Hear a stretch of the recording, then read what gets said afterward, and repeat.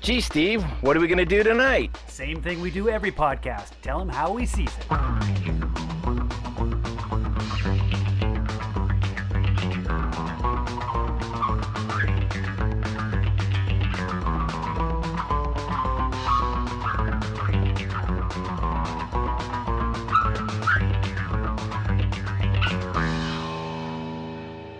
I always wish I was an orphan. Most of my favorite characters are. I think your lives are more special. I love you, but you don't know what you're talking about. I love you too. All right, here we go. It's How We Sees It, episode 182. This time we're tackling Moonrise Kingdom. This is a Wes Anderson, right? You're correct. Straight. Wes Anderson. This was released in 2012. I'm all over the place. This was his seventh movie, if I believe I got the numbers right. So this was, Wes Anderson is kind of a known. I I don't know what other way to describe him as an artsy director. He has a very distinct style Yes. that gets you see a few frames of his movie and you know it. You right know it's away. him. Yep. Yeah. Yeah, I remember we were talking when we did the Doctor Strange, how we said, or how I said it was a very Remy type movie. His direction really showed through. His style, and Sure. Anderson, I think, is even more so over the top. Like he is, like his is so much more his style, But and in both everybody Sam knows Raimi's it. style and Wes Anderson, they have visual styles that are very distinctive. So, Yes, so yeah. yeah, I think I that's a fair comparison. Yeah, and I think that's what directors are looking for, is them to become a visual style that's recognized. If you're, I don't want to say copying it, but if you're paying homage, it's very easy to figure out who paying homage to, in a way. Yeah, as long as you don't get trapped in it, and I think that's I Mm, haven't seen I've that's a seen good enough quip. Wes Anderson movies to know his style, but I don't go out and see every one of them because I mean it's there's a lot of repetition in it. So Yes, I think we're yes. covering a movie that has a lot to talk about, and I think it really the style fits it. But yeah, it's something that can be overwhelming if you're gonna if that's what you're gonna do is just go on a Wes Anderson movie binge, which True. which you're going to be doing, right? Or I you've got maybe another one on your plate coming Yeah, soon. we're trying to figure it all out. I got some emails out to see what's going on. They're talking about doing it next week, which it doesn't release to us. We're talking about the new Asteroid City, Wes Anderson. It doesn't release here until the 22nd, but they're talking about doing it next weekend. So, which means they might be getting some early screening. So I don't know. I gotta clear that up with them. Okay.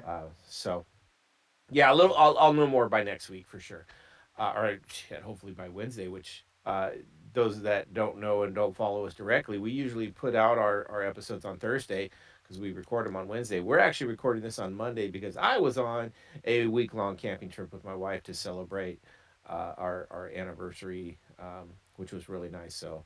We didn't do our normal, so there's been a small delay. So those people that are, the two or three that are clamoring for, like, where's my How We Sees It, here it is. And we did get the message from one of those, and that'd be Bo. He's That's like, right. no episode this week. What? But no, yeah, I did. I watched the Fantastic Mr. Fox last night, um, just to get another one under my belt, just to kind of watch some of his stuff. And these two were back to back essentially for him as director, um, and 3 years apart, but they had a lot of similarities visually. Even though one was stop motion animation, I believe. Is that correct, Mr. I think Fox? I'm sure it was. Yeah, they also had that other one that kind of used the The same sort Isle of of the style. Dogs. Yeah, that I did see in the theater. I didn't. I've never seen Fantastic Mr. Fox though. It's interesting. It's off of what's his name? Ron Dahl's book, which I didn't Okay. realize. Oh yeah, So I that's right. Didn't we mention it when we were I think we doing did. the Chocolate Factory? Or Charlie, yeah.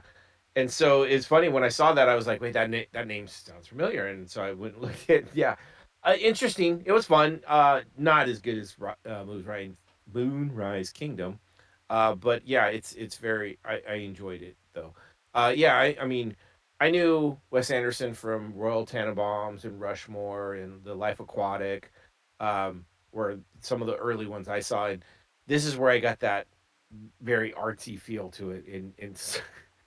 I haven't gone and rewatched them. I don't remember them being like, oh my god, this is the best movie ever.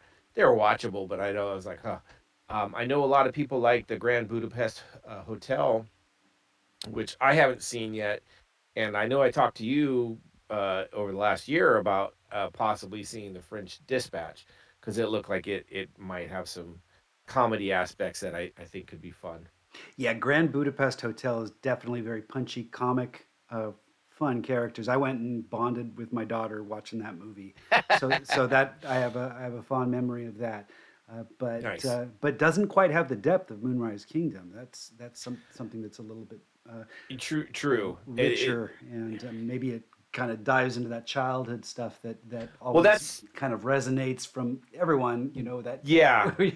It's a coming of age story, and I Hmm. think you if you don't like coming of age stories, we got to question what's wrong with you a little bit. But I mean, if they're done right, there's some bad ones out there. I'm not going to say but it just it's kind of ingrained in our bodies that we went through that, so we like to kind of see a good coming of age story where we might be able to latch on to some of it, of a little bit of like, oh shit, I can see me in that, representation matters kind of thing.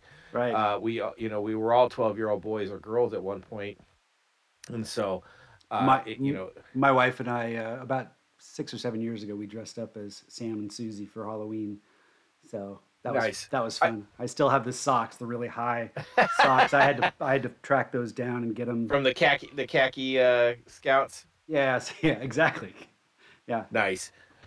Cool. Well, and being that this is a coming of age story, everybody, at some point has a drink in their life, and that's no different for us. And we have ours now that we pair to this movie or show, and we're gonna do that right now. And I'm gonna start with Steve because I want to know what you got for this one. Okay. Um, Hopefully doesn't come across too long-winded. But one of the things that I was really intrigued by were the stories that Susie brought along in her Mm, little case. And I wrote yes, the yes. titles down. They've got beautiful artwork, but there's Disappearance of the Sixth Grade, The Return of Auntie Lorraine, The Francine Odysseys. Um, oh, do I have the other? The Girl from Jupiter, The Light of Seven Matchsticks, which actually they turned into a cocktail bar. You can find that. Oh, really? It just recently closed, unfortunately, but it was a craft Oh, cocktail bar in Worthington, Ohio, where they kind of featured Wes Anderson that's style cool. cocktails. But my drink comes from the sixth one, Shelley and the Secret Universe, and I pulled a line out of the book. I looked it up and I derived my drink from that. So I'm going to read the quote. Ready? Okay. Ready for this? Here we go. Shelley landed next to a campfire holding her bell tightly. It didn't make a sound, but it left her wondering. If it had made a noise, perhaps she would be greeted by cheers and applause, the cherry on top, as her Aunt Mary would say. On the other hand, since the bell remained silent, she could continue on unnoticed, enjoying the fruits of her anonymity with the bitter aftertaste of being alone. So, with that quote, I dried the ingredients from my cocktail. There's a campfire involved, so I pulled out some mezcal. So Right, right. then Keep it he going. talks about the cherry on top. So I used some maraschino liqueur. Cherry on top, as our Aunt May would say. So I thought that was good, a maraschino liqueur for that. Fruits of her anonymity. So I pulled some lime juice and a grapefruit little twists to go with that. And then the bitter aftertaste, I use some Aperol. So this is a division bell: 1 ounce of mezcal, 3/4 ounce Aperol, 1/4 ounce of maraschino liqueur, 3/4 ounce of lime juice, and a little spritz of grapefruit peel at the end. Delicious cocktail. I call it Shelley's Division Bell, since this is Shelley and the Secret Universe. And I'm having a double to retain Wes Anderson's visual symmetry while looking kind of like Susie's binoculars and Sam's glasses Oh from yeah, there you above. go. So I call it a double vision. There we go. And Nice, this is a delicious cocktail. Really love it. awesome. That's cool. That's. I mean, you wouldn't peek you out again. I love the fact that you really incorporated the story into it and found that was really good. I I was having trouble kind of thinking that because there's so much to pull from story wise. I was like, oh man, this is crazy, and so I started looking down khaki scouts, and I had a couple Girl Scout things, but she wasn't really a Girl Scout, and different things. I looked at a little bit of Noah's Ark or a two by two, and Yeah. uh, I was like, oh, going, and then I was listening to one of the podcasts, just a random one. And they started talking about how this was a coming of age story and how they ran away, and they were on that beach and they had their first kiss with each other. Sure. And so I found a drink called a runaway's kiss, and so I was like, "Oh, that's kind of cool." I think it's called Runaway Kiss, and so but I'm changing it to Runaways Kiss, so referring to the two of them and having their first kiss and their first French kiss, and Sam getting to third base with permission. Sure. Uh, And sharing you know, sharing his erection, or at least yeah, oh god, yeah, actually exactly. that came out wrong. He communicated his erection. Well, she asked about it, and, Yeah. and I think he confirmed, Yeah. nor denied. But yeah, so I went with that, and it's a basic drink, but it's really tasty. I took a sip already of this one, so this is gonna be my Runaway's Kiss. Starts with 2 ounces of gin, and you put you top about 4 ounces of a prosecco. I had one; it was a cupcake prosecco. It was a cheap one at Safeway, so I was like, I'll get that one. I just happened to be there getting lunch today. Then you add 1 ounces of orange juice, 3/4 ounce pomegranate juice, and then 1 ounce of Chambord. And the colors kind of fall down into it and kind of give it this sunrise kind of look to it. And so I thought that was the opposite of the moonrise is the sunrise, and so I kind of played that with that a little bit, and then I just added some limes for garnish, and it's got a very kind of citrusy flavor to it. It could be a little sweeter, as my wife would like to point out when I had her try it. She gave me a little of that bitter beer face, but she doesn't like drinks nearly as tart as I do. But it's really delicious, and so this is my Runaway's Kiss. Nice. There was another cocktail I almost considered, which was called the Raven, because that's what. Oh, I looked at. I was gonna do something over there too. And it had Chambord in it, and certainly was a much darker drink. But That was actually a last minute ad for me, just because of the flavor. It was really tart with just the prosecco and the gin. So I thought the Chambord would kind of balance it out a little bit, and it really did. It added a little bit of a sweetness and a little bit of a fruit to it that nice. I think really helps. So yeah, this could be an easy summer, out in the sun kind of drink. Really flavorful. Well, So I, I'm I've got a bit of a confession to make. That drink, that quote that I pulled out, I completely made it up, and that's kind of the joy of this movie. Is these books are completely made up for this movie. They're props nice. that Yeah, even in the credits they show the artwork of the yeah. books, and talk about who derived them. And I looked them up, and they're not real. And she does read a couple passages, and I did find there's a little DVD extra or something like that I found on YouTube, where the librarian, the same guy that narrates and talks about the coming storms, he talks about each of these books, and Susie reads an excerpt of every single one. So this is not the excerpt that actually came from it, but I kind of continued into my own little story, and defined the drink based on that. So I kind of Nice. cheated, but I had fun That's doing it. I thought it was kind of in Wes Anderson honor. I was doing an It was homage to great. It was very pinky out for sure.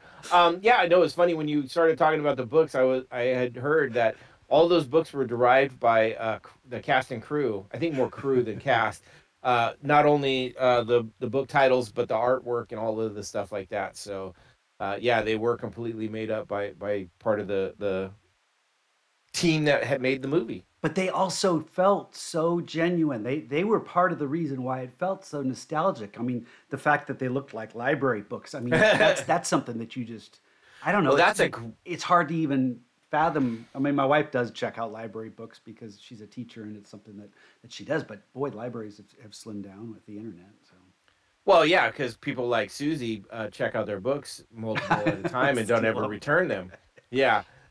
So, yeah. So Susie was paid by Kara Hayward. Sorry, I screwed that one up. And then Sam was Jared Gilman. So this was realistically both of their first like big projects. I think both of them had a small short or something like that before this, but they were both basically rookies, for this, and And the same they age of their characters too, which right, surprised which me. is yeah, and they killed it. I think their performance really is what made a lot of this believable and fun because it has a innocence to it that makes it Yeah, and feel right. they were kind of searching for their identity, both of them. That was part of the storyline, and yet, and so they kind of retain that quirky style that Wes Anderson brings, that a lot of his Yes. characters bring, but it did seem to fit more with who they were, and it made you connect, and that's impressive because the adult characters were did not resonate as much. I mean, I did like Ed Norton, the Ed Norton was Scoutmaster, real. Yeah, I really but liked Ed Norton, and but I liked Bruce Willis. I he liked. was he worked, but he was just kind of he didn't stand out. He was Well, enough. But that's what was beauty about it okay, is it was such a reversal of the characters that Bruce Willis normally plays. He was a bumbling cop instead of like in Die Hard where he's the hardcore just kick ass cop. He was kind of the total opposite of what he was, and I thought that was he mhm, came out really well, and to see him play that and kind of almost like play a softer side of Bruce Willis. yeah, So I really enjoyed that. And like you said, Ed Norton as the Scoutmaster. Ed Norton, Fight Club, and then his ill-fated Marvel Hulk or Bruce Banner. Um, he's got a stigma about him too, and he seems so different in this and so likable, where he's not always as likable in a lot of other stuff. he was And extremely likable. Yeah, and he was like the only one that could. Well, I guess Bruce Will Captain Sharp did, but that line when he but in a said, different way. yeah, I would have given you a commendable. I forget what it Commendable. was with his campsite, and that was a huge deal. I mean, what? Well, it's funny because you're thinking, Sam kills it. He's probably the one that shows the most scout worthy efforts out of all of them. And the scoutmasters, I would have given you a commendable. You're like, no, dude, I killed this. It should have been whatever is the highest. But it's kind of like that. It is. You can feel the praise in it, but it's also kind of like, really, you're giving me a B, you know? But yeah, there was so much with it. I love the beginning of it. It Where he, resonated. If he would have said, "I would have given you an outstanding," it wouldn't have had the I same I agree. impact. I think The commendable. Just comedy in it. it fit more with the times and with Yes. yeah. It made it a bigger deal. So I liked it. Oh no, it worked perfect. I'm not gonna say that, but that's why I think it worked perfect because everybody's all like, "Hey, this kid nailed it." But he like I would have, you're like, "Oh, he would have. He's gonna praise him," and he goes, "I would have given you a commendable." You're like, Mhm. okay, yeah, I see where you're coming from. Okay, I got you. Uh, but I loved how this all started too with he felt a little out of place and he's kind of walking through the church play that Noah they are, which that made me laugh. One because I hear it all the time about because of my name, but just him walking through the extras, waiting to go on stage, and there's just row after row after row of two animals after two animals after two animals. You're like, how many fucking kids do they got in this performance? Another reason why I made a double. Because they're duplicate Right, stuff. yeah. Just for- But then he barges into the little dressing room with the girls in their bird costumes, and Susie is the only one that doesn't have a double, and she's a crow. And but it's just it just the magnetism between the two of them starts right there, and it's just kind of this awkwardness, and they're both awkward, but it's really they fit, and it worked out really well. Yeah, so they're doing a play called Noah's Fuddle. I guess it recounts the Old Testament story of Noah's Ark, like you talked about. Yes, yes, And yeah, it felt there was a lot of tradition in this. This is a New England um, town in the mid '60s, yeah, on like an 65. Yep. out like an island, I believe. Yeah, but Yes, yep. and it feels kind of like it's really built on tradition. There's there the this is probably, I think this is takes place in the church too. So Yep, even though yep. it's done by the school, I think the church has a lot to do with it. So there's a lot of weight to this, and What you know, also is foreboding in the fact that the towards the end of the movie we get the big storm and the flood and everything like that. oh So yeah. There's there's like so much symbolism in the fact that Noah's yes. Ark and yeah, and Well, and biblical they end up symbolism back at the too. church. They're almost like Adam and Eve trying to discover their Oh, nice. yeah, it does play into that, and that I like the biblical weight of the, but again, the innocence of these two kids just trying to understand who they are. That one of them comes from well, I don't know if our audience. This is one of those movies that we could spoil it, but it's not. This is a movie to experience. There's no way we can spoil it through what happens. So if you haven't seen it, you're welcome to keep listening, because this is a movie Well, about style, and the only way you really get a sense of that is yes. by experiencing it. So it starts where yeah, they become pen pals, and Yeah, which was a great way to do that. I thought that was very interesting because they go back and forth with the letters, but they only kind of read almost like text messages. It's just the bits and pieces of it. And it was like, do you want to run away? Yes. Where do you meet me here? Okay. And just these back and forth of these pen pals, which was hilarious. And they read that as it kind of plays out in the story too, with the visuals, which I thought was really cool. Speaking of the visuals in um, this has some striking visuals. This is where um, I know art majors and film majors and people that are into the filmography of movies are gonna geek out, because this he does so much with lighting and color and position that it really has a feel of its own. the color palette is very important, and he does, sometimes he does split screen shots where it's so much more apparent, where you're drawing attention to the yellows in something or the blues in something else, Yeah. and so very beautiful visually. And I don't know how, if his movies, I mean, all of his movies seem to have that same kind of two-dimensional symmetrical truck, Yes, yes, yes. where they're trucking alongside things and stuff, and follow and trying to keep the frame very very rigid. The So much of the dialogue is delivered without emotion necessarily, so it's kind of open for interpretation, the audience interpreting, and so I think people are likely familiar with that. There's been wonderful parodies just recently I've seen on YouTube, where they do little movie trailers for Star Wars, Wes Anderson style, or Lord of the Rings, Oh, done done as Wes Anderson style, and it's oh, so interesting. visually, immediately you notice it, because it's just, Recognizable. yeah. And I think they even put, he has a lot of recurring cast members, Bill Murray For sure. Oh and yeah, Bill Murray's been in a ton. and Owen Owen Wilson. Wilson. That's the one I was. This, I think, was the first movie that he wasn't in of Wes Anderson's. Yes, yes, So exactly. and they say little lines. So those are fun. Those are treats. But again, this sometimes gets at the downside of the style that you kind of get stuck in. It'd be interesting to see him try a Do movie something where, different. yeah. So I agree. I agree that it would be interesting to see him do something different, just to see what he would do.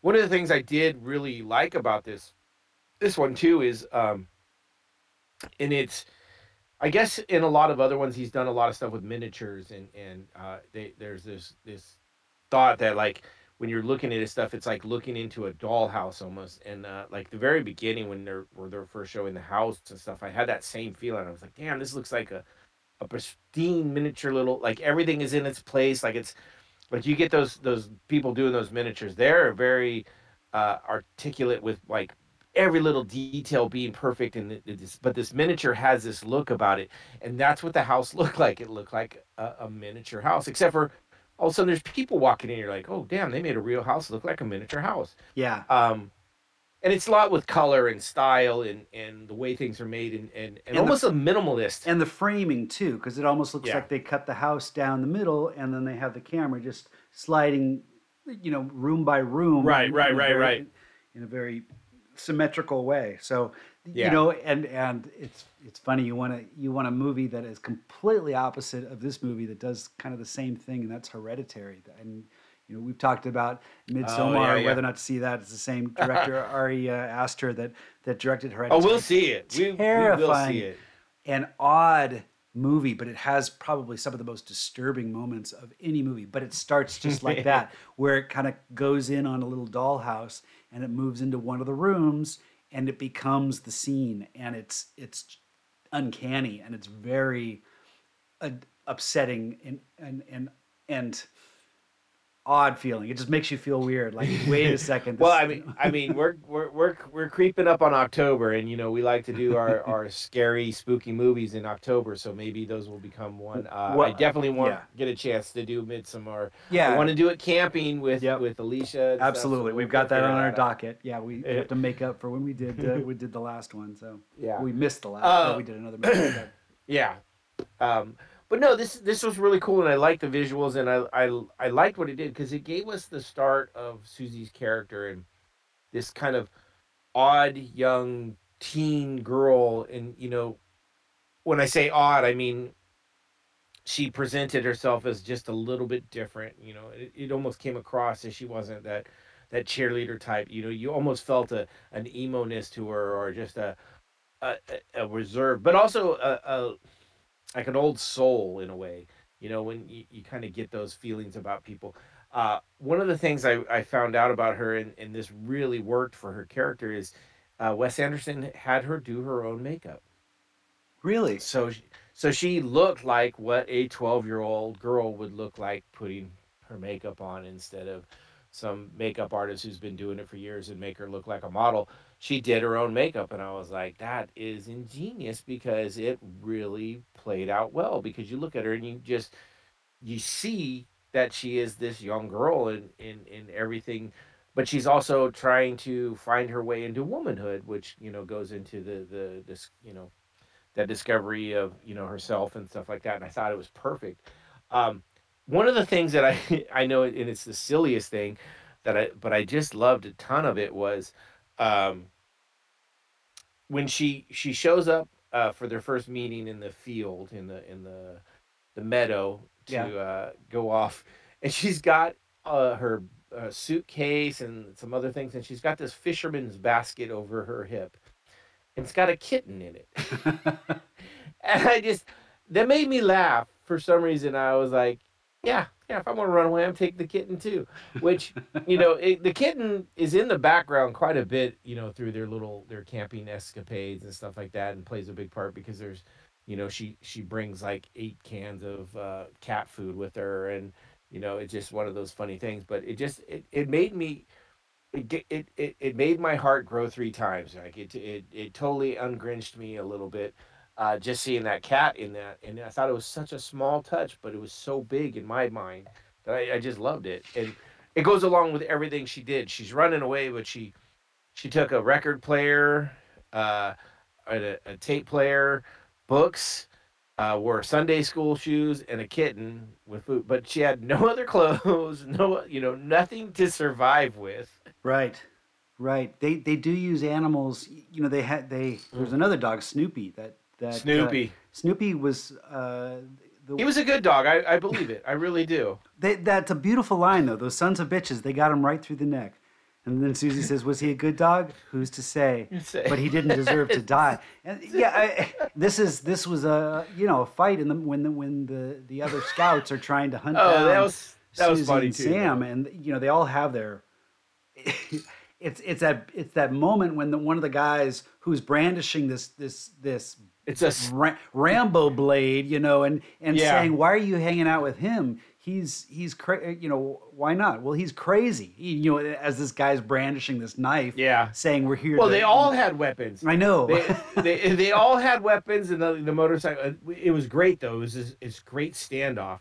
And someone else talked about it in a podcast too, and they were like who doesn't remember being 12 and having one of those little standoffs with the neighborhood, group of kids in the neighborhood where one group disagrees with the others, and there's a fight, and everybody's got a stick or a bat or a pipe. It's like, Right, but yeah. nothing really happens from But it. But we're all like, oh, it's kind of like Anchorman, though. They right. have that brawl out in the alley. Well, Although, what is it?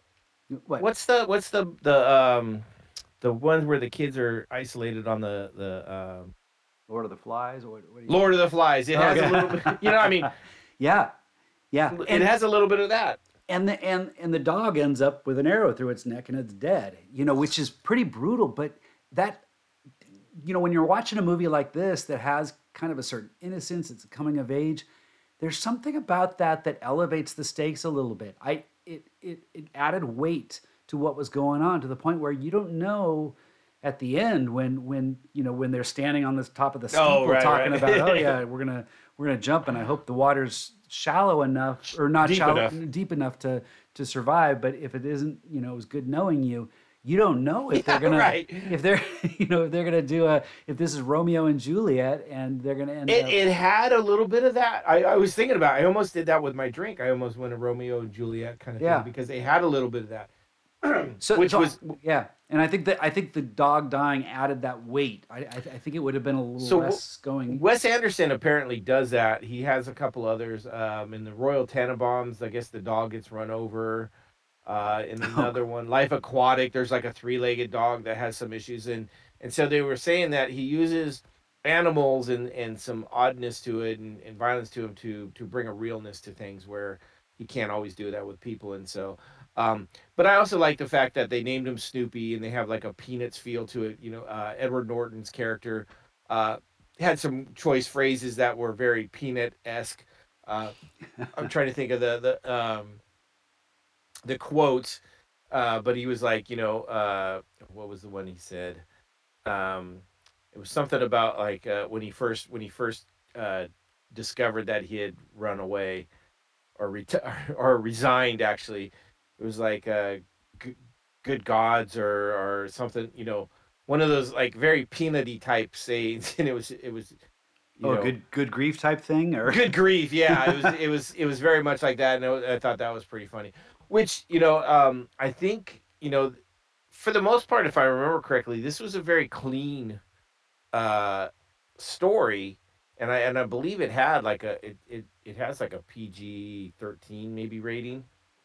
What do you Which what do you think of that? I was talking to my wife a little earlier about this, trying to, because there's some moments, we've touched on them a little bit, when they're at Moonrise Kingdom, the cove that they kind of created, where they I do. think it's no more than PG-13. Okay, it's just it's we have 12-year-old actors that are talking about erections and getting closer and French kissing and stuff, Well, and kissing and French kissing, I don't think is something that we don't. I mean, that shit's in Disney.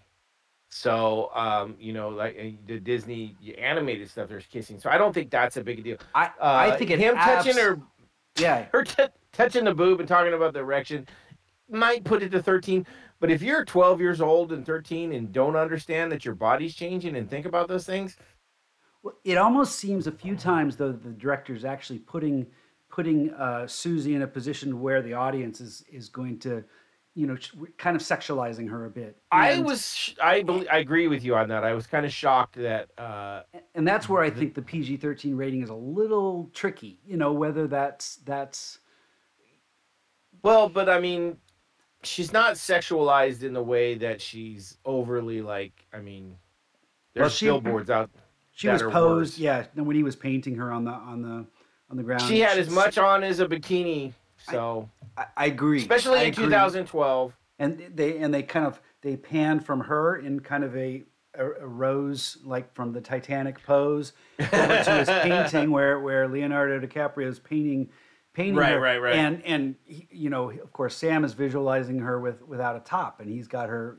Well, so that comes from earlier when in the notes back and forth, the pen pal, when he's talking about he's into watercolors and he's like, I do this and some nudes and then and this other, and they even show him like six of the paintings, and one of them is a nude girl in a bathtub, but the others are like a field and a house. And she actually says something like, "Was that supposed to be me?" But they cut off the, Yeah. you don't get to don't get to hear his reply to that. But But I think it's brilliant in the fact that it is what it, 12 and 13. I mean, shit, if I it think back to what I was at 12, oh my god. absolutely, absolutely. I They were agree. I think calm. it's part of the ingredients this movie that make it so unique and resonate. But it's still it's tricky. It's you Oh, want to for sure. you know you got to get it right. You don't want to be inspiring people, audience members out there to Well, but okay, stalk so 12-year-olds like happened with Jodie Foster in Taxi Driver. oh So jeez, right. I mean it's tricky. I think it's fair to, although Taxi Driver was rated R, so that was But this inspiring again, the older crowd. is a PG-13 that I don't think a lot of junior high kids are like, oh hey, I got to go see Moonrise Kingdom. Like Right? I don't think this is a movie that like kids are like, oh my god, I got to go see that. So No, it was I see. this was and yeah, speaking of that, its initial release was 4 theaters, and apparently it made more than any other movie it ever made in a theater in that period of time. When they break it down, I could have my facts a little bit mixed up, but it was a Crazy. huge opening for such a small initial release, but it ended up being quite successful compared to its budget for an indie movie. Yeah, and this is one of those ones where I could almost see it becoming kind of a cult style movie because Oh, it has become. Yeah. yeah, I mean if I went back, and I'm not going to say I'm a huge Wes Anderson. I'm like, oh my god, everything comes out I got to see. But if like I thought of any movie that to watch, I would definitely be watching this one. And I remember we talked about this a couple years ago, and I don't even know how we got on it, but you had recommended this. I think you or Cindy, and I saw it and I was like, oh my god, this Maybe is it's when we were so. dressing up for Halloween with this character. It could have been, but I Yeah. was like, this is a fabulous movie, and it is in it. If I was going to rank my top 50 movies, this definitely would be in those top 50 movies.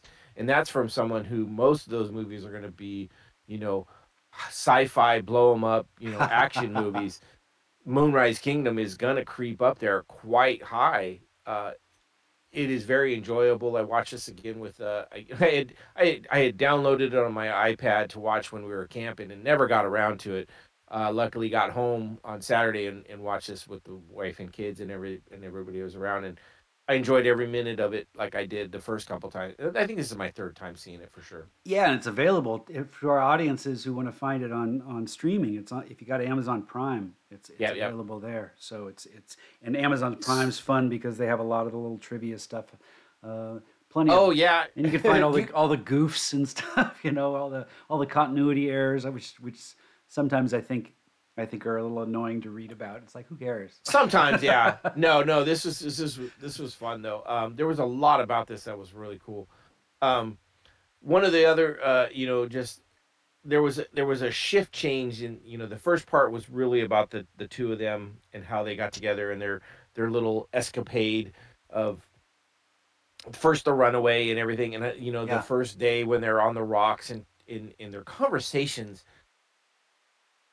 um Being 12, I don't know if I would have had those same conversations. I love the fact that they did because it shows that they were more mature 12 There year was a olds than I ever self-awareness was. to what they were talking about. They were aware of kind of their own But limitations it and made struggles, and it was but it made sense because of the kind of kids they portrayed them as kind of like these loner kids that are a little bit mentally older than maybe they are physically.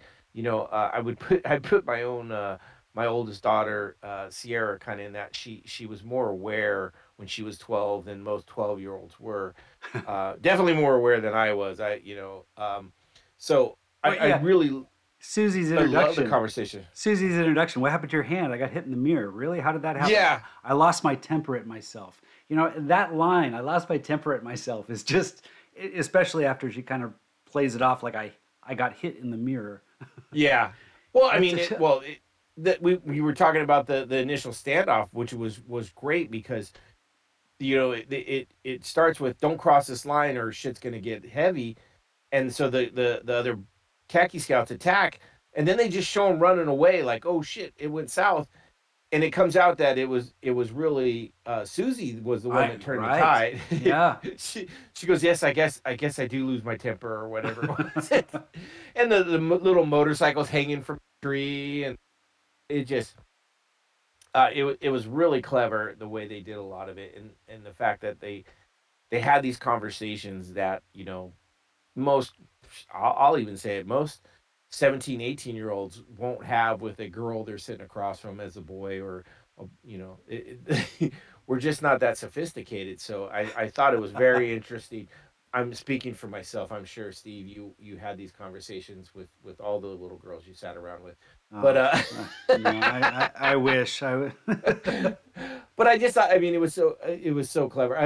Everything from when they're sitting there on the island, or the cove, they jump in, and he brings her the little earrings, which are the fish hooks with the beetle, I know it. and I'm pretty sure those were beetle ornament, like fishing lure things, not necessarily really beetles. That would have been even weirder.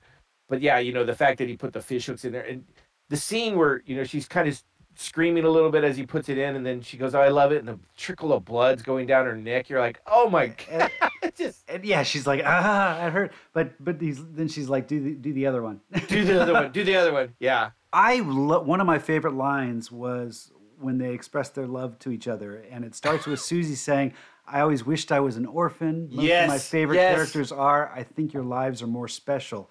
And Sam says, "I love you, but you don't know what you're talking about." And Susie yes, immediately responds, "I love you too." And that's it. And that's oh my yeah. god.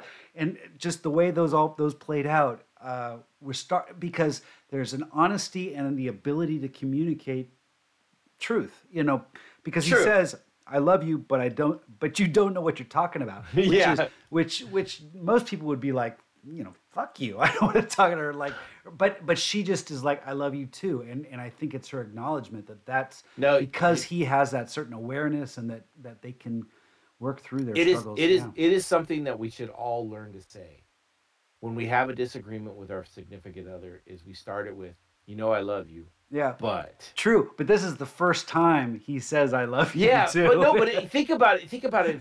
If how many times, like, you said something to your wife, when you disagree, if you would have started that with "I love you, but."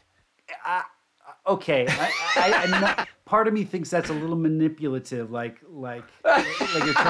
you're trying to get the upper hand. So I don't know. I'm gonna reserve that. Okay, okay. I hear what you're saying, but I Yeah. Oh, I'm not saying you just throw this out on, like, who should be doing the dishes. I love you, but you need to get in there. No, I'm saying this. but Use it your place sparingly. is in the kitchen. Is that what you Yeah. said? No, no, no. All Use it right, we're gonna get sparingly, ourselves in but trouble here. I know my wife doesn't listen. She listens to one side of this podcast, and it's only the side I say. But no, it's I thought what they did was great. I loved the scene where they wake up in the morning, and the scoutmaster and the family and everybody catches them on the beach. Right, So and I think that's where this you started this segue yeah, where you were talking about how this movie split in two, because that's really kind of the yes, transition where it it kind of transitions. flips. Yeah, Yeah, and now it becomes a whole new story. Really, I mean, it still pertains to this, but it's the second part. but what I loved about it so much, and this is where the adults in this film add a lot of the laughter. Bill Murray specifically in this has some things, but this one to me was the funniest thing in the movie. Is they unzip the Yes, I know tent, and what the you. two of them are laying there, and the whole crew's looking at him, and Sam jumps up and zips it back, and instead of unzipping it, Bill Murray just picks the whole damn tent up, and I cracked up. I was like, "That's fucking hilarious. That is such a boss dad move." It was perfect. I thought that was just hilarious, and but it worked for the story too. it had this emotion of like they're still holding to each other and tight in with each other, but everybody else is just staring at them like, what the fuck is with you two?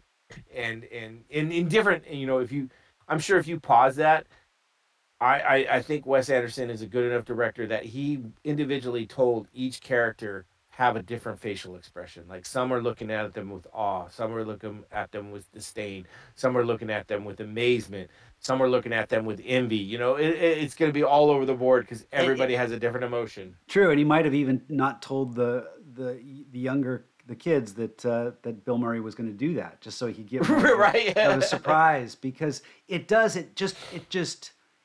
signifies this ability of just ripping the Band-Aid off and saying this is the end of it.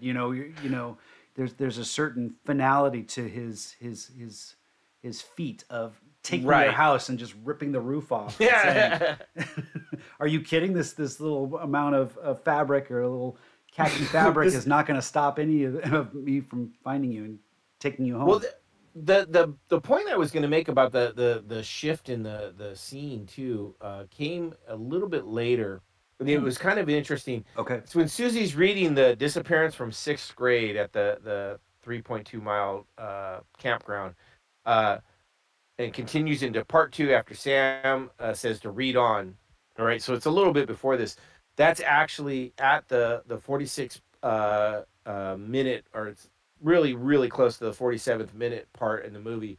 And then when she starts the second, it's the second half of the movie, which is another 47 minutes. So it's literally like the dead point movie. I read that and I thought to myself, it's like, I wonder if that was just kind of a little bit of a coincidence, because I don't think I know, but it's so perfect. I don't think you're going to edit your movie to get that granular detail of like, oh wait, we got to cut this scene by a few seconds so we make sure that line. It's within 3 seconds. Yeah, okay. It's within 3. I mean that's right. Pretty precise.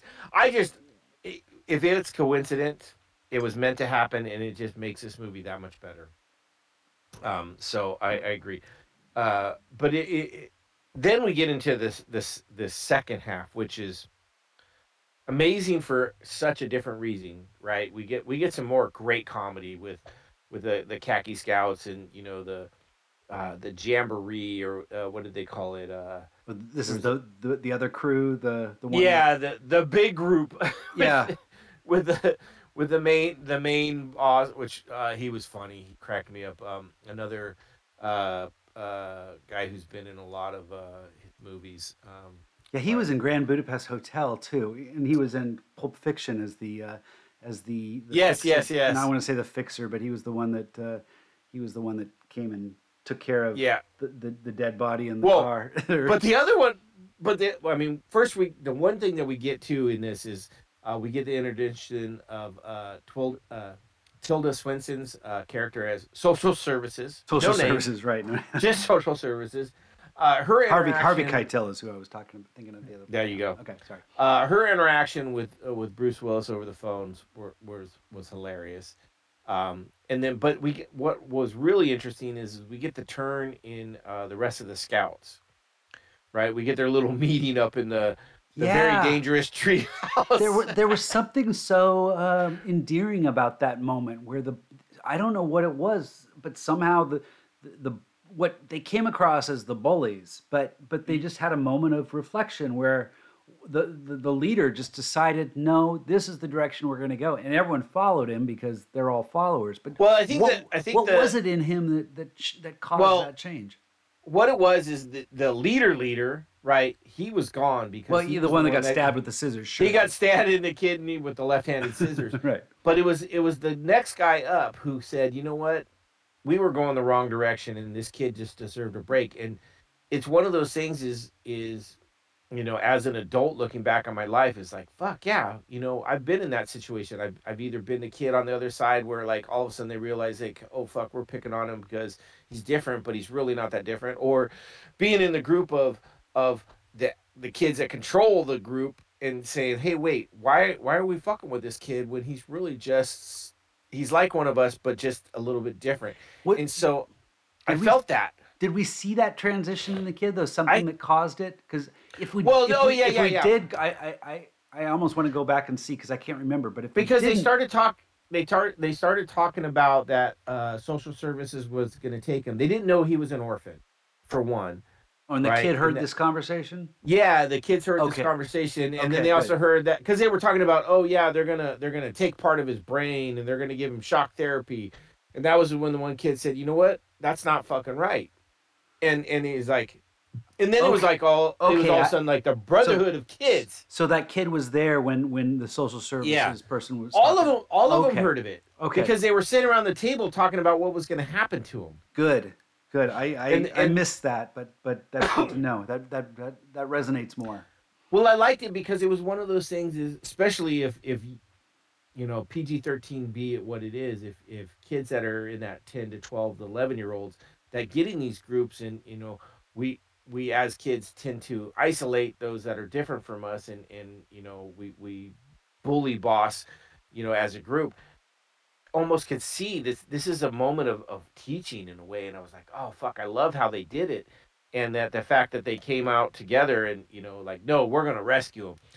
Smart too, is they go, fuck, we're gonna rescue her first, because if we go to get him, he's gonna be like, nah, I don't, but it was just I really loved that. And then I liked when they were all together. It just, the stuff that started happening had me cracking up. When they get to around Jason Schwartzman's character, cousin Ben, who is 27-year-old scout who probably shouldn't be a scout. He's not a leader. He's in there, strong arming these kids for their snacks and stuff.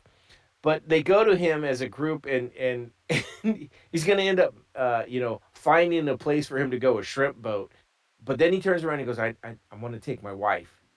And I mean, who at 12 is going to go, my wife? Which, granted, thinking back, maybe I would have, but I just thought it was funny. I almost went with a drink based on nickels, because they pay him in $76 worth of nickels. Oh my Right? God! They give Right? him Yeah, they give him and then they offer to loan it to him, and he's like, "This is my payment." yeah. He takes a Well, moment before he finally. Okay. but he gives it back up. But that whole interaction was pretty funny. Matter of fact, uh, one of the following through the nickels, I was going to do it called electric nickel, based on when he gets hit with the lightning bolt. If you watch the animation from it, and I'm pretty sure it's in an animation, they show him getting zapped and flying back, but they show the can of nickels like opening up and flying, and the nickels going through the air. And so it was one of those things that just made me laugh, and I was like, yeah, I probably should do a drink called electric nickels. Um, and I was this close to doing. I probably should have. But yeah, his character, and he's someone that's in a lot of Wes Anderson. I believe he's probably in more than anybody else. He was the Jason lead in Schwartzman. Rushmore, right? Wasn't he like Yeah, in he's one of them. yeah. He's in like, I think he's in every single one of them, if I'm not mistaken. If not, he's in close to all of them. So he just, yeah, Rushmore. I know he's in the new one coming and stuff like that. So uh, he's in a lot of them. French Dispatch was another one. But yeah, he just cracked me up in that, just because he was such a different character, of like such a, the adult in the khaki scouts should be all checked. I mean, Edward Well, Norton, he kind of came around and saved himself, but the rest of them, you're kind of like, I don't know if I want my kids with these guys. right. No, that's a fair question. The Harvey Keitel, he seemed a little bit Oh my god. full of himself, and gosh, when he found out, well, I mean, it is kind of embarrassing to lose your entire troop, even so True, he, true. He had reason to it, but the way he went about it, the way he acted, was a little bit much for a troop of scouts. Especially when they came out when it was all raining, and he's wearing like a blanket, like a cape. I'm like, what kind of crap is it? It right. was all funny. Well, it was all and hilarious. then Scoutmaster Ward did get the moment where he got to save Commander Pierce from the Who flaming. built who builds a tent platform over an open area that's going to flood? The whole thing was hilarious. Yeah, yeah. It worked out well. I do like a lot of that, the whole scout thing. I like how they all came across in little canoes, and he goes off in the big, sail ship to go to the shrimp boat, and then ends up coming back because they forgot the binocular. It just Right. Her everything they secret did. her secret powers, right? Isn't that what it was? Right, right. It all just works out well. It all leads to the big storm and them in the church, which we then get the. I think this is the emotional moment of the movie. It's where Captain Sharp, as Bruce Willis as Captain Sharp, really goes to town for Sam. Um, against social services and claims that he wants to adopt him and all that. Um, we get there's just a lot of parts of it that are just really emotional towards the end, that it all comes to the head at that church, which I thought was really well done. um, Yeah, it feels like there does seem to be something at stake at the end when they're stuck. This storm blows in, which the narrator has been talking about the yeah. whole time. Like this is a big deal. I mean, he foreshadows it. He says, this is everyone can read about this storm in the history books, and it's about to happen in 3 days, and that's at the very beginning of the movie. So Which was interesting, yeah. that's kind of the style. Yeah, and he looks like a Like a garden gnome. like a garden gnome, exactly. Yeah, this Bob Exactly. Balbin as the narrator. Yeah, he looks like a garden gnome. It's hilarious. Um, One of the things we really haven't talked about was Bill Murray and Frances McDormand as Mr. Bishop and Mrs. Bishop, the father and mother of Susie. They add a very interesting dynamic to this. Bill Murray specifically, comedy wise, the comedy that he adds to this is very, very fun and interesting. Like there, It's also kind of self-deprecating. There's that moment when he walks by and he's got his gut hanging out and his shirt off, and you know, and I think I resonate with that. I resonate with I that. think I read something about, he was talking about how his pants were made and how they were stitched, because the costuming in this movie is off the chart. I hope it won an Academy Award for the costuming in this movie, because it's, No, it didn't. oh, too bad. It's brilliant, I absolutely think they were brilliant. only nominated for one, actually, Oh, screenplay. that's a travesty. But yeah, he's still, I think in some places he's a little bit plays himself, you know. Oh, he's always himself. Yeah, He has never not been Bill Murray. yeah. Name one movie he hasn't just been Bill Murray. Well, Lost in Translation. He's done some dramatic roles. He played FDR Okay, recently, okay. and there's he's tried. I don't. There aren't many He's dramatic tried. there aren't many dramatic roles that have worked, but Lost in Translation is probably I love the one fact that you say he tries.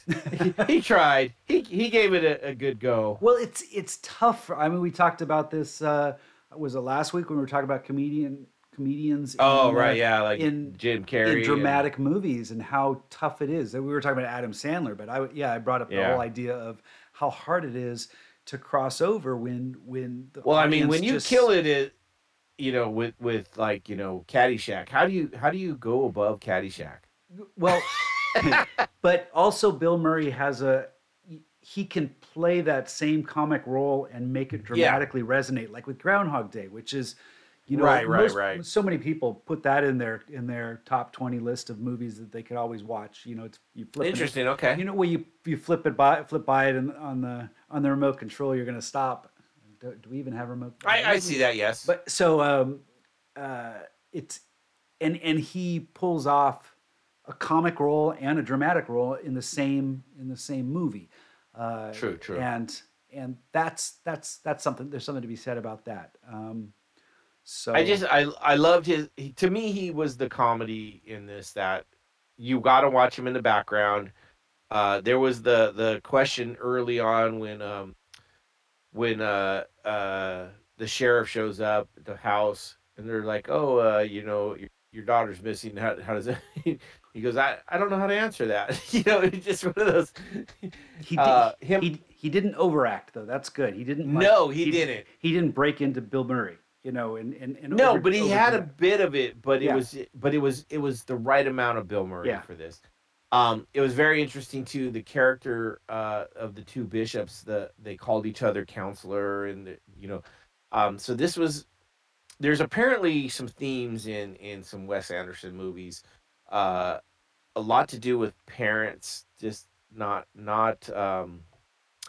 functioning well, like a lot of dysfunctional parents, divorce, and stuff like that. And this definitely went into that because we had Miss Bishop apparently having an affair with Captain Sharp, and the interactions between the Mister and Mrs. Bishop and stuff like that. Hmm. And so this is apparently a going theme between a lot of his movies, and it was played really interesting and well, where it wasn't like it didn't take over the story of the movie, but it played a part in it. I mean, it played a part of why Susie was mad. Well, yeah. I Uh, mean, they both had.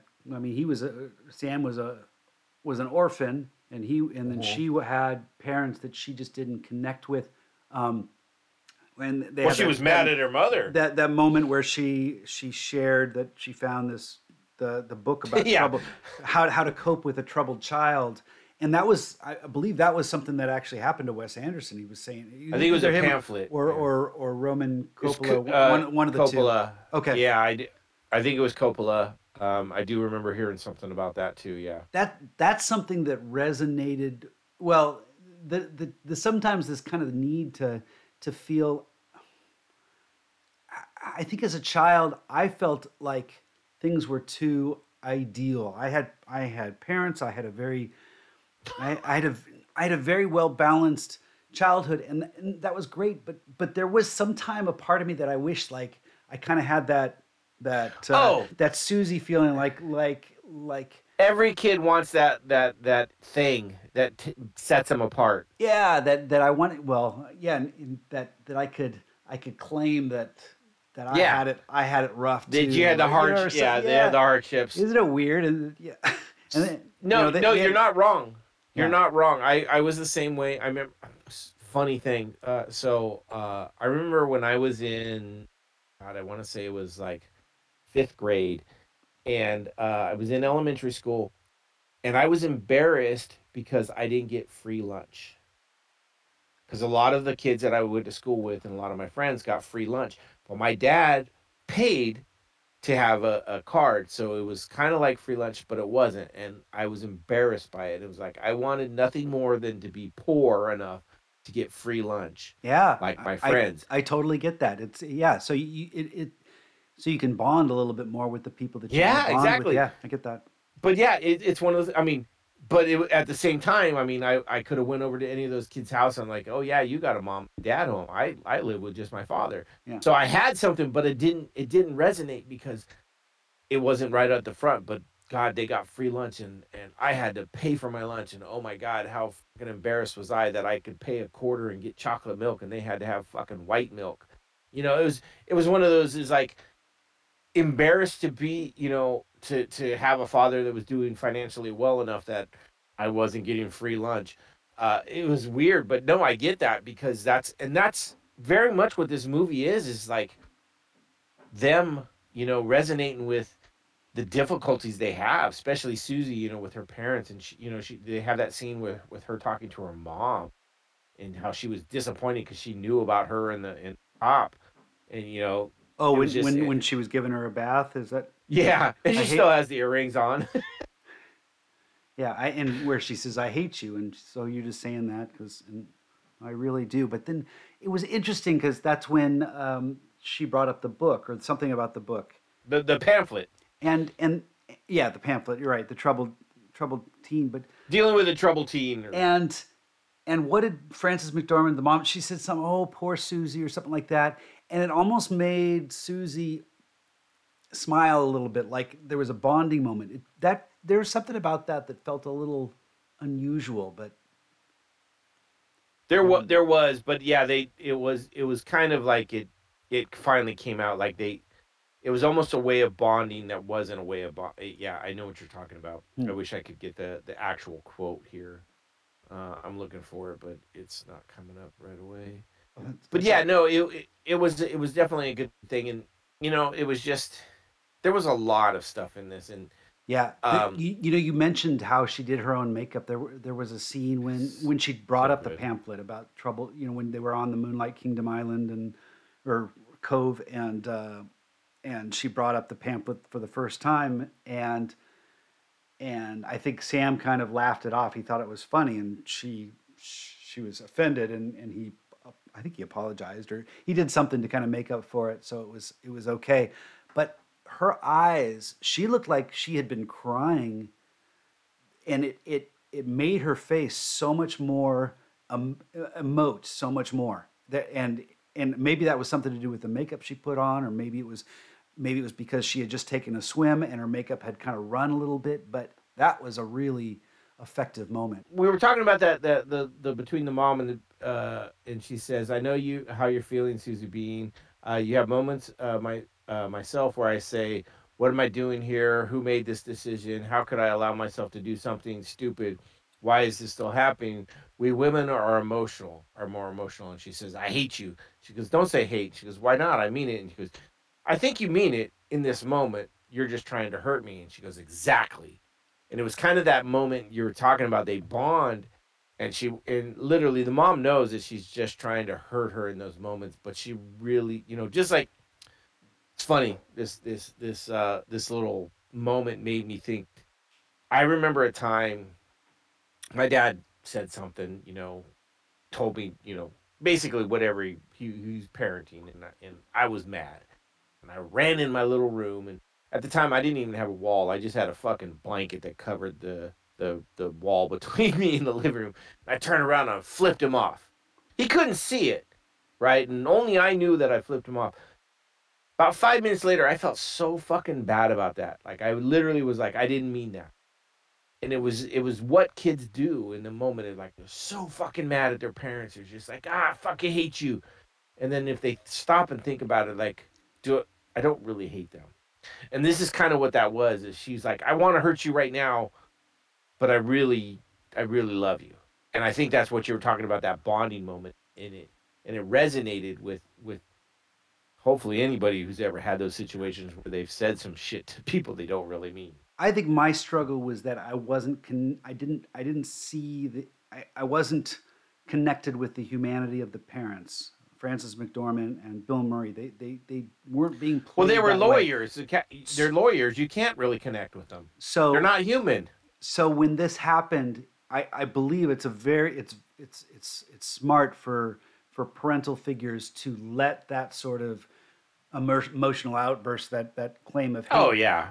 out, and not really judge a child by that, because that's going to happen. And that was good. But I was still kind of, I didn't connect with these parents at all. I thought they were very, I think something else needed to be there for me to appreciate that bonding moment. So that was something that was a little left out. I was so much more connected with the children that were playing these Oh, roles. oh yeah, yeah. So I was too. I mean, I was pulling for Sam and Susie the th- whole time. It there really was. was, and there was a moment when the social services person, when there's the big climax, and they I think one of them has a weapon, like a like some sort of stick Oh, with that was actually the cop that I think holds that. that seemed a little slapstick. It seemed like it went a little far for even this movie. It seemed, I didn't get it. I think well, what that was is it was, what that was is, that was the town and the rest of the people coming to the defense. That was social services being the government, or the enemy, and it was finally the rest of the town and the rest of the people standing up and putting that wall between them. And I want to say it was actually, uh, uh, Bruce Willis's Captain Sharp was holding that weapon, saying, "Yeah, you're gonna have to go through me." And then he had that kind of line behind him that also saying, like, "You're gonna have to go through us to get to Sam from social services." Okay. It's kind of like there was the rest of the town saying, "Look, we know who this kid is now. We know he was an orphan, and we're gonna take him under our wing, and he's now and you can't have him." That And that's what moment I that that moment kind of took me out of the the emotional impact of that scene. It seemed a little silly. So there were a few moments like that, and again, his Wes Anderson style takes advantage of those visual cues to kind of lead you through down this kind of odd path. So it's fair, but I think sometimes it doesn't quite work for me, and that was a moment where it didn't. No, and I get you because the at the end where they climb up on the tower of the church and they're ready to kind of do their Romeo and Juliet and jump to their. I was a little at the end. I was kind of like, oh, that's a little much. Like I didn't see these two as like, I love you so much, I'm ready to die for you. I, More I like, I did love the scene where they kiss and the lightning goes and what does he oh, say he like gets a little. or She where goes, she says like you're a little full. you still have lightning in You you or like, something. yeah, that was funny. But yeah, no, to me it would be more like, and this I could see this be more Susie. It's like, I love you and all, but I'm not ready to die for you. So let's just go down and handle this. I think that would have been a better ending. I You don't know, I don't think it showed them attempt to jump, and I think it's fair that well, they no, because can the they can lightning strike hit before they had a chance, but yeah they were going to. They I, were going to. okay. I don't know if they were, but Well, if Captain Sharp wouldn't have showed up and said, "Hey, I'm going to adopt you and take you in control," make this situation right. They were ready to jump for each other, and that's where I was kind of like, that's a little bit out of the character. Like I wish they would have. I almost wish they wouldn't have had the Captain Sharp save them. More like they'll get up there and have the discussion. You're like, you know what? I love you, but is this really what we want? No, let's go down there and stand together and put up a front. Put up a solidarity against social services and had that. But that might also have been harder to write. mhm. It's hard to say. They gave it a little bit of a fairy tale ending. I liked it. I liked their, they both ran into their own roadblocks with, he was, he had almost kind of assumed that his foster parents were going to take him back, but then the note came right when he got. Oh God, that was so That horrible. was pretty Fucking brutal. bastards. Yeah, and and I loved the second the breakout when they broke Susie out when they're peeking in Right. over the when The they drop, chimney. yeah, and they drop the rope down and Well, that was actually when they broke Sam out, I'm sorry, and you're right, she the was other way there around, Sam, right. because he's like, "I'm not gonna go," and then all of a sudden she pokes her head on. He's like, "All right, I'll go." Yeah, What you was got my woman. it's funny, and I'm just thinking about this now, but Bruce Willis had a movie where he was a boat captain, or he was a police. He lived That's in a stretch. he lived on a, or he would patrol on a boat, right? What was this movie? Uh, Um, I'm looking at his stuff. Let's see. this would be '90s, and Was it part of moonlighting? Was he no, was he living on a no, boat moonlighting? no, that was Because I 80s. loved That was '80s. I loved him in Moonlighting. He Yeah, was he was so hilarious in fucking Moonlight, good. and we've talked a lot about that transition because we did our Christmas special where we talked about Die Hard. Did we actually do Yeah, Die right, Hard? I don't right. know if we did do Die Hard, but we talked about Die We Hard. we talked about it during it being is it a Christmas special or not? Yeah, the big debate on whether Oof. that's a Christmas. But there's a boat. Oh crap! I want to look this up. But because that when they broke him out, when they broke Sam out, because He's done so much stuff. It's hard. It's he hard was to find. staying on this with Bruce Willis with Captain Sharp then, and it almost felt like that was the same home. This little Oh, I got you. this boat. So it was almost a cross God, between the characters and I'm looking at his filmography, and man, he's done some great stuff. well, Pulp he's yeah Fiction. yeah. Unfortunately, his last 10 movies were all kind of direct to DVD or direct to streaming before he retired due to his um, illness, unfortunately. Yeah. So he kind of had a whimper of an ending there. So although he's still done some awesome He's stuff. done. Yeah, he really has. And one of the things I was just looking down, and one of the ones I came across was Armageddon. And you want to talk about a movie that is 10, nine parts out of 10, like just kind of adventure and action and stuff like that, and one part emotional that'll get you crying. I don't care who you are. That is the movie. It doesn't matter how many times I've seen it. I fucking tear up so bad. Yeah, I don't know. I don't know if I'm with you on that one, but Oh no, no. Well, okay, come on. As a father of a daughter, come on. There's a scene at the end that you cannot help tear up if you're a father of a daughter. and So that's Steven Tyler's daughter, Liv Tyler, that yeah, plays. yeah. And doesn't Steven Tyler doesn't he sing the song, He might. Yeah, the I theme think song for so. that movie? The movie I'm Yeah. thinking of is the 1993 Bruce Willis movie called Striking Distance, and he's a Oh, okay, Pittsburgh okay. police homicide detective, but he's on a boat. In fact, it's even on the cover where it shows him on a speedboat. But I think he lives on a houseboat, and so that kind of felt like that same houseboat. Although Gotcha. I don't know if it was a houseboat in this movie, but that's what I felt because he was If on an it is, island. it's a very small one. It's a very small. No, Bruce Willis is great. And this was his first Wes Anderson movie. I think he killed what he was asked to do. No, it's a fun movie. Once again, Wes Anderson is a director that not everybody's going to be into. It can get artsy, it can get fartsy, it can get that kind of indie vibe to it. But I think if you're going to get into any of his movies, this is probably the one that kind of vibes with more just general movie. Like there's more to it than some of the It's others. very rich looking at the scenery Story. and a lot of the props. Just talking about the books that they made for this, the biblical references and stuff. It's yeah. There's a lot to this, and a lot more research that can continue to be done. I've read some interesting analysis of this movie, and Oh, nice. yeah, and you were talking about possibly doing a Noah's Ark cocktail. That was something I explored because there was a lot of essays I found how that the play that they put on the no what was it called? It wasn't. I think I talked about it earlier, and I can't remember the name. Oh, the Noah's Fuddle, which is the Old Testament story of Noah's Ark. How that becomes a theme that continues to be referenced.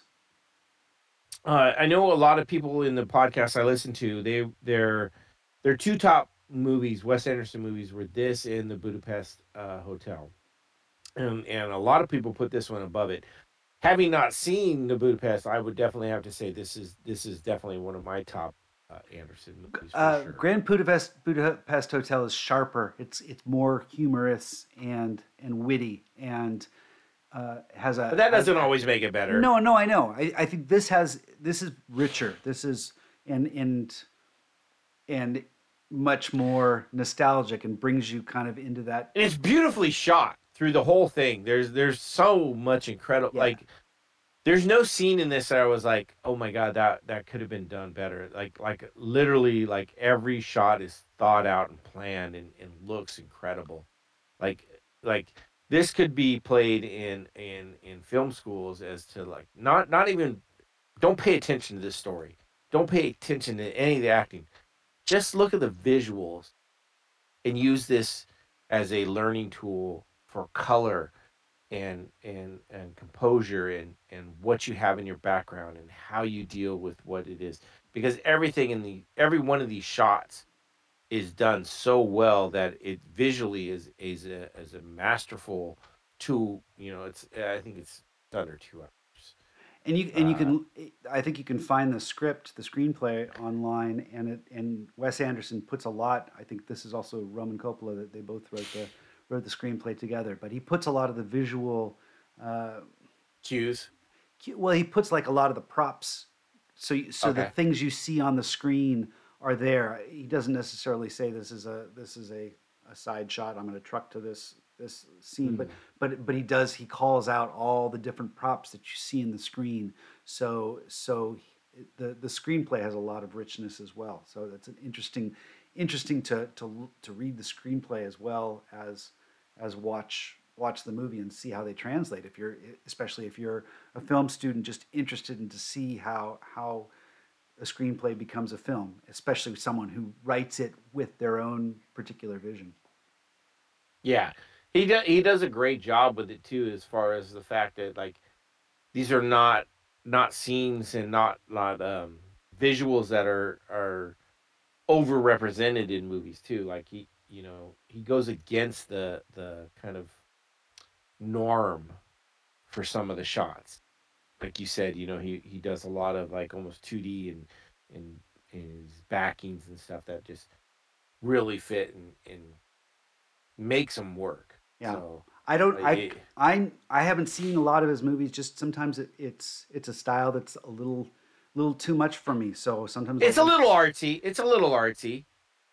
And yeah. that's why I haven't seen I a lot of his other stuff because I I know he is so artsy that I don't mind artsy. It's just if there's if someone is repeating the same sort of visual style, then it loses well that is its actually him. connection to the That material. So he is starting to, now that he's in his 10th, 12th film, he is starting to like, hey, we've seen that. Come on, man, give us something new. yeah. So I mean, we got Asteroid City coming up, and I'm curious because that's the one I'm supposed to help another podcast with, and I'm curious is like, oh my god, is this gonna be another goddamn same thing? Are we gonna see anything new? But it's got a crew that is ridiculous.